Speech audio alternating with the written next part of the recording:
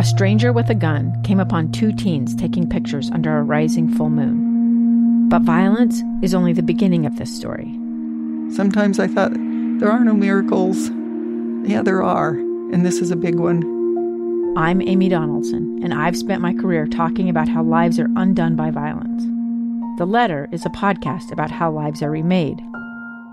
Follow The Letter at theletterpodcast.com or wherever you get your podcasts.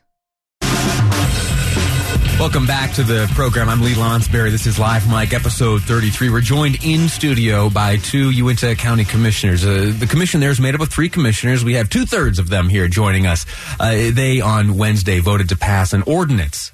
And take note of that word, an ordinance, not a resolution, but this is something that has teeth. This changes the law of the land out there in Uintah County, and it essentially disallows the enforcement of any state law, any federal law, which would infringe on the Second Amendment. And while Uintah County is the first to engage in this type of behavior here in the state of Utah, they're certainly not the first in the country. If you make your way over to Wikipedia, there's a whole write-up on this, and there's a map, a fascinating map, which this morning when I saw it for the first time, it just blew my mind as I looked at the different states, many of them in the West. Idaho, you'll see the whole map is colored in every single county. There are parts of Wyoming and all around New Mexico, Nevada. A lot of places where you think folks are of this mind, you're going to find that their county commissions have taken this type of action to ensure, at least for the folks that are Second Amendment enthusiasts and firearms hobbyists and the like, that they will not be hampered by firearms regulations. Now, a little piece of trivia. So I heard as I was listening to, and again, welcome to Bart Haslam and Bill Stringer, who join us here from the Uintah County Commission. Grateful to you, gentlemen, for making the drive all the way from Vernal here just for me. Not a problem. Just a quick little 3-hour, 4-hour round trip. So here's my little bit of trivia. So and I hate to admit this because it maybe diminishes my bona fides here in the state of Utah, but I grew up until I was about 18 in western New York. And I lived in Livingston County. Just north of Livingston County is Wyoming County. And my first job in radio was at a country western AM station in Warsaw, New York. Warsaw is the county seat for Wyoming County. Mm-hmm. And if you look on this map where it has each county colored in, those counties who have passed these ordinances that you gentlemen in your county have passed, the one county in New York State which has taken this type of action is Wyoming County. That's great. Where my little radio career started. So that's fun with the Lee Lonsberry trivia, but that's not why you're here. You are here to talk about what you have done in Uintah County, and it is to, as we've described, pass this ordinance. Now, what I want to talk to you about is, as we've seen on the map, this idea spreads kind of like wildfire. We're here in Utah. There are a good number of folks that are of the mind that you gentlemen have, that Second Amendment is important. And a lot of these efforts, exemplified by what happened recently out in Virginia, feel that those rights are under attack. Let me ask you this. As you have undertaken this endeavor to pass this ordinance unanimously on Wednesday, have you heard from other counties in the state of Utah? Will this spread? Yes, we have. We've heard, myself, I've heard from 19 different counties that I have actually sent our ordinance over to for their review. I don't know what actions they will take, but they were all excited and wanted to have a copy of it to see if it fit their county and something they'd like to look at. Help me with the geography. 19 counties. You are one, so that's 20. How many total here in Utah do we have? 29. 29, right? Mm-hmm. That's a healthy percentage. And that's just me. Sure. I mean, there's 3 commissioners, so sure. I don't know how many. So we don't know what the respective commissioners from each of these counties think or feel, but whatever it is, this issue has piqued their interest sufficient to ask you for a copy of what you're up to. Yes, one thing, I mean, the interest level in it has been so great as we've posted it the first time on Facebook, on our webpage or our Facebook page. Yeah. Most of your posts, reactions in a small town like that might be 2,000 or 3,000 people. Yeah. In 20 hours, we were at 21,000 reactions, and I think it's at like 45 or 50,000 reactions now. How about that? So it's going good. Let me ask you this. Help me with, I'm no constitutional scholar. On its face, it seems odd that a county is able to assert this type of behavior. In my, again, ignorant mind, you see you've got the big federal government that tells all the states what to do. And then you have the states that tell all the counties what to do. How is it that you're able to shout up and say, nah, we're not interested in following what laws you're trying to impose upon us? Well, we're not constitutional scholars either. But as I look back at a long career of civil service, I have sworn on 3 or 4 separate occasions to uphold the Constitution of the United States, whether it was when I went into the military or when I came to work sworn in as a commissioner.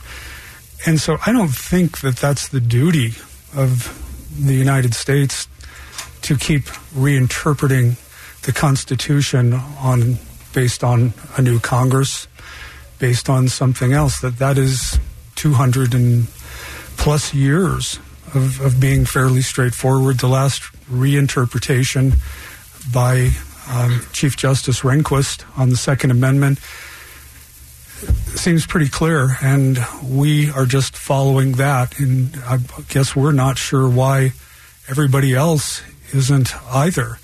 I would like to think that everyone in public service has taken that same oath to uphold the Constitution, and if so, we should all be on the same page. Let me ask you this. This is a preemptive act, as you've described it. There aren't necessarily laws on the books right now that you are going to begin ignoring, but I am aware, in particular, the efforts of, say, Steve Handy up on the Hill here in Utah's capital. He has, for the past number of years, to include this year, is working on one of these red flag laws. Have you had any interactions with state legislators? And if not, what's the message that this act on your part sends to them? I haven't had any conversations with state legislation at all. But what I have done and what I look at is it is our right. It's a Second Amendment right. Is our right to own or bear arms. But that also gives you the right not to if you don't want to. And that's what we're looking at. We're not trying to force it upon anybody that everybody has a gun.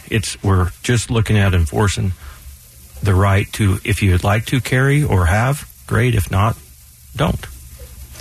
Well, and back to the issue of being preemptive, it's more a matter of not what is out there looming in our state. In fact, frankly, if I could be sure that Utah would retain the character it has now, I'm not sure it would have been as necessary. But I've lived in Northern Virginia in the 1980s, lived in Colorado, and when I lived in those places, I never thought I would see what is going on in Virginia today. And so I don't, as I said, if Utah were static, not a dynamic state, I wouldn't be concerned. But I don't know if we're 1 election or 5 elections away from something that might be similar. And rather than be reactive and defensive, we're just stating our position today. Outstanding. Gentlemen, I'm grateful to you for coming in. I'm fascinated by this concept. I'm fascinated by what you've done. And in particular, I'm fascinated to see what comes next. I'm anxious to see of these 19 folks that have reached out to you, Commissioner, and maybe those others who have reached out to the other commissioners, what they decide to do, if anything. We'll see if on that map we see there on the internet, if more of the counties here in the state of Utah get filled in. Our guests this segment have been Bart Haslam and Bill Stringer, both Uinta County commissioners who on Wednesday, along with the third commissioner, voted unanimously to pass not a resolution, but an ordinance. They changed the law in Uinta County, making it a crime to enforce any firearms regulations that may be imposed on us that would infringe on the Second Amendment, in Uinta County at least. A fascinating concept. Thank you, gentlemen, for making the drive. Now, in full disclosure, I took advantage of you folks being here in town already. But let me just, for the sake of my own vanity, think, wow, they drove all the way out here for me. I must be some kind of big shot. There you go. Commissioners, thank you so much for your time. Listen, in the next segment, we're going to cover some tough stuff. There's KSL television reporter Garna Mejia. She is up in Idaho. She's covering a story about a woman who it's believed by law enforcement knows the whereabouts of her children, and she is being resistant to share that information. We're going to follow that. We're going to talk to her upcoming here on the program. That's all upcoming here on Live Mike. I'm Lee Lonsberry, and this is KSL News Radio. 2 years ago, Americans watched in horror as a crisis unfolded at the Kabul airport. There's desperation and anguish. More than 80,000 Afghans have since arrived in America, but this story is still unfolding. I'm Andrea Smartin. In my new podcast, Stranger Becomes Neighbor, we'll find out what happens to these new arrivals in our communities. Who would help our newest neighbors? Follow us at kslpodcast.com, Apple Podcasts, or anywhere else you listen.